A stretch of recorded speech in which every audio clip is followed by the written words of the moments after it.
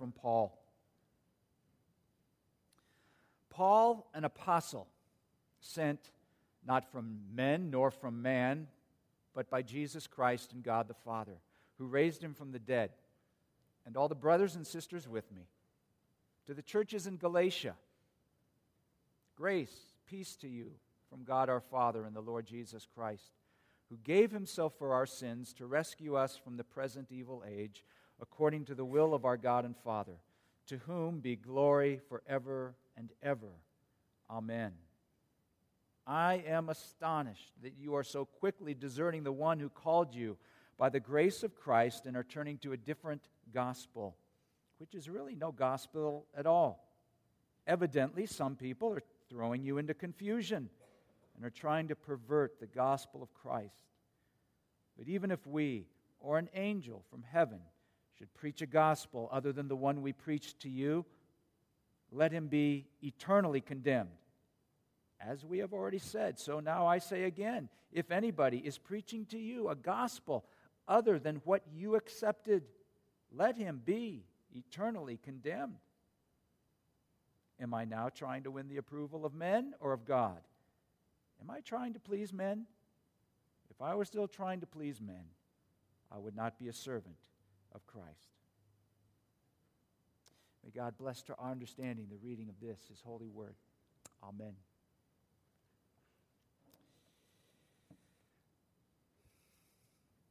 How do you feel about 80s music? The reason I bring that up is I wrote part of the sermon. I went to a local coffee house to work on it a little bit one morning this week, and I guess one of the staff behind the counter decided, as many coffee houses do, they play music over the speakers, and I guess one of the staff decided this was the morning to play 80s, hits of the 80s. And they had it on kind of loud.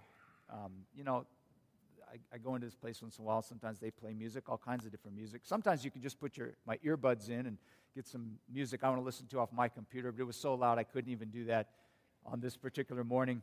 So I was navigating Galatians with Huey Lewis and the News and Tears for Fears and Michael Jackson going overhead. I tell you this in case I seem a little scattered this morning. You'll know why. I mean, 80s music. Come on. If it was jazz or if it was classical, I think this message would be a lot stronger, a lot more sound. But, usually Paul, when he begins a letter, we read his letters in the New Testament, he almost always begins with words of encouragement to those to whom he writes. For example, you read his beginning to the letter of the Romans, and he writes, I thank my God through Jesus Christ for all of you because your faith is proclaimed throughout the world. To the Philippians, he begins, I thank my God every time I remember you, constantly praying with joy in every one of my prayers for all of you. That must have just made them feel very affirmed, very uplifted. Even to the Corinthians, and the Corinthians were a church, they had mega problems. They were a headache to Paul. And he begins his first letter to them this way. I give thanks to my God always for you because of the grace that has been given you in Christ Jesus, for in every way you have been enriched in Him. Not here. His letter to the Galatians is the one exception to Paul's nurturing, encouraging, loving words to the churches. Paul is mad. He is fuming. His beginning words to the Galatians are basically this. What in the heck is wrong with you? Are you out of your minds? Which is just my translation for, I am astonished that you are so quickly deserting the one who called you to live in the grace of Christ. Galatians is not a friendly letter. Why is Paul so upset with these people? Well, first, he says they are deserting God. Deserting God. The word for deserting that Paul uses was a military word It was used to describe a soldier who left his post or who revolted. It was also a political word for someone who has changed sides in politics. The term turncoat comes from this word. How were they deserting God? Well, because they'd stopped believing the gospel of grace that Paul had proclaimed to them, and they were now believing a different gospel, which the apostle says is not really even a gospel at all. There's no good news in what they have to tell you. There is no other gospel. Wow, that is how serious the gospel, the message of Christ is, that when we abandon the gospel, we are deserting God himself. Paul's not speaking of peripheral issues or matters of debate, which all well-meaning Christians might legitimately disagree over, have different views. That's one thing. No, the Galatians have exchanged the fundamental core principles of the gospel of grace for something totally different. And the second reason that Paul is upset at them is because the people of Galatia have believed those who have come in and confused them and perverted the gospel of Christ. And Paul says, if we ourselves, the apostles, or even an angel from heaven proclaims a message contrary to the gospel, that person, he says, is cursed. The word is anathema. Maybe you've heard that word. It is to be damned. Paul, in essence, is saying, let me or anyone else who gives you a different gospel, let them be damned. I so wanted to make the title of this sermon for the sign outside, I'll be damned, but I didn't want to cause any problems in the church or the community this week, so I didn't do it. But that's, Paul's mad, very angry. To emphasize his huge disappointment and the seriousness of discarding the gospel of grace, Paul repeats this twice. Twice he tells them, let anybody be accursed if they give you a different gospel. He says it doesn't matter if an angel appears with a revelation. If it isn't the gospel of grace, it's not the gospel. That's right, even if it's an angel. Doesn't matter who it is. Paul even includes himself. There's something about the message of Christ that has a life and a power apart from the messenger and whoever brings it. It isn't the person who delivers it as much as the message itself. And Paul says the message is above and beyond even him or any one apostle. To be accursed because they give a message other than grace, that's serious. In biblical language, to be accursed is to be cut off from God. When it comes to the essential gospel of Christ, there's no room to get it wrong. Paul sets the gospel of grace and then this different gospel against one another. They are not the same thing. They cannot be reconciled. They cannot coexist. Well, what was this different gospel? It wasn't that the teachers who came into Galatia after Paul had left, it wasn't that they didn't believe in Christ as the Son of God. They did. And it wasn't that they said Christ wasn't necessary for salvation. They did say that. And they said you need Christ to be right with God. They said a person needs to repent. A person needs to change and turn from any sins. They spoke of the cross. They spoke of the resurrection. But they also said, if you're a man, you have to be circumcised. And all people have to keep all of the Jewish law. Everyone has to keep the rules. You've got to keep the regulations. They said you have to let Moses, who was the giver of the law in the Old Testament, you have to let Moses complete what Christ began. In other words, you have to add your works to the works of Christ. They would say every time you do something religious, something good, or you fulfill a religious practice, God will credit your account. You've got to keep the account added up. Now, these teachers with a different gospel, they were called Judaizers because they propagated practicing Judaism, the Jewish faith, to still fully be a Christian. This different gospel added something to the gospel, the free gospel of grace in Christ. It said we have to complete this gospel of grace on our own.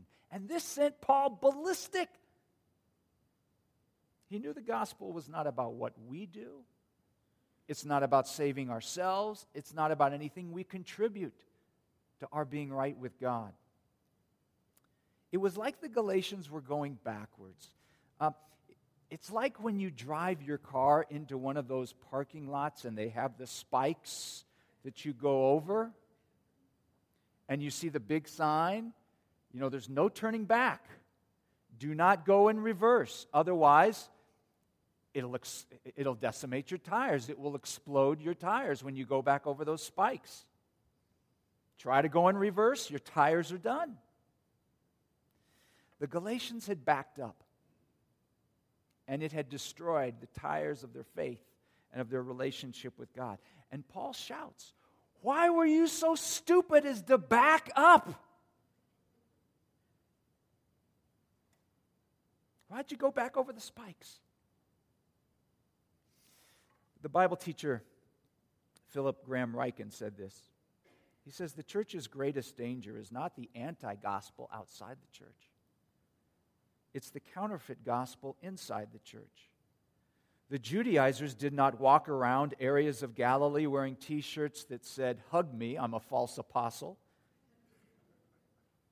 What made them so dangerous was that they knew how to talk the way Christians talk. They used all the right terminology. They talked about how they got saved. They told people to trust in Christ. They presented the gospel. Only they did not have the gospel at all. We should expect, therefore, that the most serious threat to the one true gospel is something that is also called the gospel. The most dangerous teachers are the ones who preach a different Christ, but still call him Jesus." Religion can be confusing, especially in our city. Faith can be difficult to figure out. Christianity can be confusing because there are so many different versions or apparent versions, which people say is really the gospel. Jesus is used a lot by a lot of different people in a lot of different ways. How do you determine, what's authentic? What's correct? And this is why the words and the witness of the apostles are so important, what we call the apostolic witness. They were there. They heard. They saw. They knew Jesus. It's why we study their letters, why we read the Gospels in the New Testament and what they wrote in all those documents of the New Testament.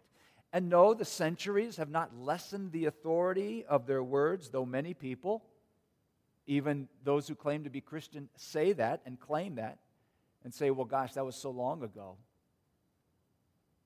Eugene Peterson said this. He said, "Our age is so biblically illiterate that it will accept anything provided it is spoken with evident sincerity and accompanied by a big smile." We need a grounding in the Bible. We need wise discernment. We need a certain amount of common sense because there are people who claim a lot of things that just don't add up. There are different gospels today. There are all kinds of different gospels that float around. What are they? What are some of them? How do we sift through them to know what is the real deal? There is the prosperity gospel, which preaches God's blessing and good on every area of life. It preaches financial gain, how to be successful. It sometimes speaks of happiness above everything else.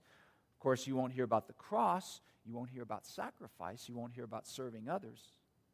But you'll hear about how Jesus can help you get it for yourself. There is the morality gospel. As long as you're good, you're just fine. And really no one is really too bad. Or it says that the purpose of Jesus is just to make you a better person. There is the gospel of this nation. Hear this gospel and you think that America is now God's chosen people and we need to bring this country back to God through politics or through other means. It practically equates our nation with the kingdom of God. There's the gospel of any number of issues that are out there. Pro-life, pro-LGBT or anti-LGBT, pro-Republican, pro-Democrat, pro-treat the poor and you got to serve the poor. Yes, the gospel instructs us on how to think, how to act on many different issues. There's no doubt about it. There are things that are right. There are things that are wrong. There are also plenty of things where it's difficult to discern. But those issues don't define the heart and the core of the gospel of grace. To make a person's beliefs say about capital punishment the measure of their relationship with God is a different gospel, really no gospel at all. There are people who disqualify you if you don't have or read the right version of the Bible. Different gospel. That's not the gospel. What Bible you read. There are those who say, who talk about the gospel of denominational purity or the right church. Hey, I have my preferences, but one's tribe affiliation in churches is not what saves us. Some say, yeah, we believe in grace. Grace. But then they say, well, you have to be able to show your spirituality or the strength of your faith to us. Prove it. Show us how much you really are doing. Some people get nervous about the gospel of grace because people might abuse it. I mean, God just freely giving His love. It's too easy not to have to do anything to earn God's acceptance or love. So they also say, you got to add something of your own. Come on. You know, in the 2nd century, just decades after Christ, and in the earliest days of the church, people who saw Christianity and the way that those earliest churches lived could not understand why churches would be so accepting of people who were less than pure, and how Christians would give forgiveness to some people who were just pretty awful. There was a man named Celsus who was a Roman pagan in the 2nd century. And listen to one of his descriptions, his observations of Christianity. He said, whoever is a sinner, they say, whosoever is unwise, whosoever is a child, and in a word, whosoever is a wretch, the kingdom of God will receive him. He just could not believe that this could be, that Christians would accept people like this. Yeah, I suppose we can take advantage of God's grace. I suppose we can. Although Paul has more to say about that down the road. Some people say, well, the gospel of grace is just too darn simple. It's not enough. We live in an age of science. We live in an age of technology. We are sophisticated people. A man who claimed to be king of the Jews hanging on a cross is not going to address our deepest needs and issues of today. Paul says in another of his letters that the message of the cross is the power of God. It is foolishness to the world, but God chose what is foolish in the world to shame the wise. I'll tell you one thing Paul is not trying to do. Paul is not trying to be popular. He isn't trying to be accepted at all costs. I confess, I hear Paul throw out, curses and I get a little uncomfortable. But then I think, and I ask myself, Phil, do you compromise the faith of Christ just so you'll be accepted by others? We have to put ourselves under the Word of God and be more concerned about insisting on grace than receiving the praise of people. And that can be hard. A gospel that tries only to please people, a gospel that will adjust itself so that it might be more acceptable, a gospel that doesn't want to offend, a gospel that waters down the reality of the cross, that's a very cheap gospel. It may attract thousands and thousands of people, I don't know. But it will eventually mean very little to people. And it won't be worth giving their lives for. It will attract a very fickle type of person. The early Christians did not run around trying to accommodate themselves to the Roman Empire or the Roman culture. They didn't adjust the gospel so that they wouldn't tick off the larger society or make it more palatable to people. They knew who they believed. They knew who they needed to be most faithful to. They didn't alter the Christian message in the face of arrest, sometimes even death. There are many Christians today facing pressures, facing isolation, facing even worse in this world because they so believe and they so stand on the grace of the Lord Jesus Christ. and that there is no other way to be right with God except by His mercy. I know we sometimes hear about the social gospel, or we hear about the evangelistic gospel, we hear about the charismatic gospel, we hear about this, we hear about that gospel. There's only one gospel. There's nothing else we can trust in except what Christ has done. You nor I cannot build our own bridge to God. We cannot pay for our sins. No one can pay the ransom for their life. God offers the free gift of life forever with Him through His one and only Son, Jesus Christ. And Christ died on the cross because we were dead in our sins, and He came alive from death to break the power of death for all of us. To make the gospel about anything else except what Christ has done for us is to trust in something else. There's just one message of good news. Let's hold on to it. Let's pray.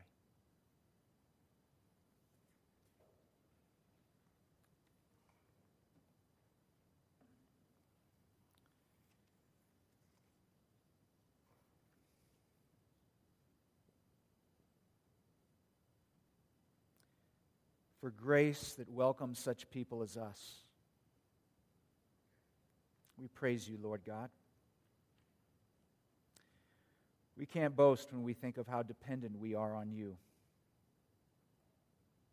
Give us the conviction to never trade in or desert You for a gospel that is easier or that accommodates or doesn't place the grace of Christ at the center.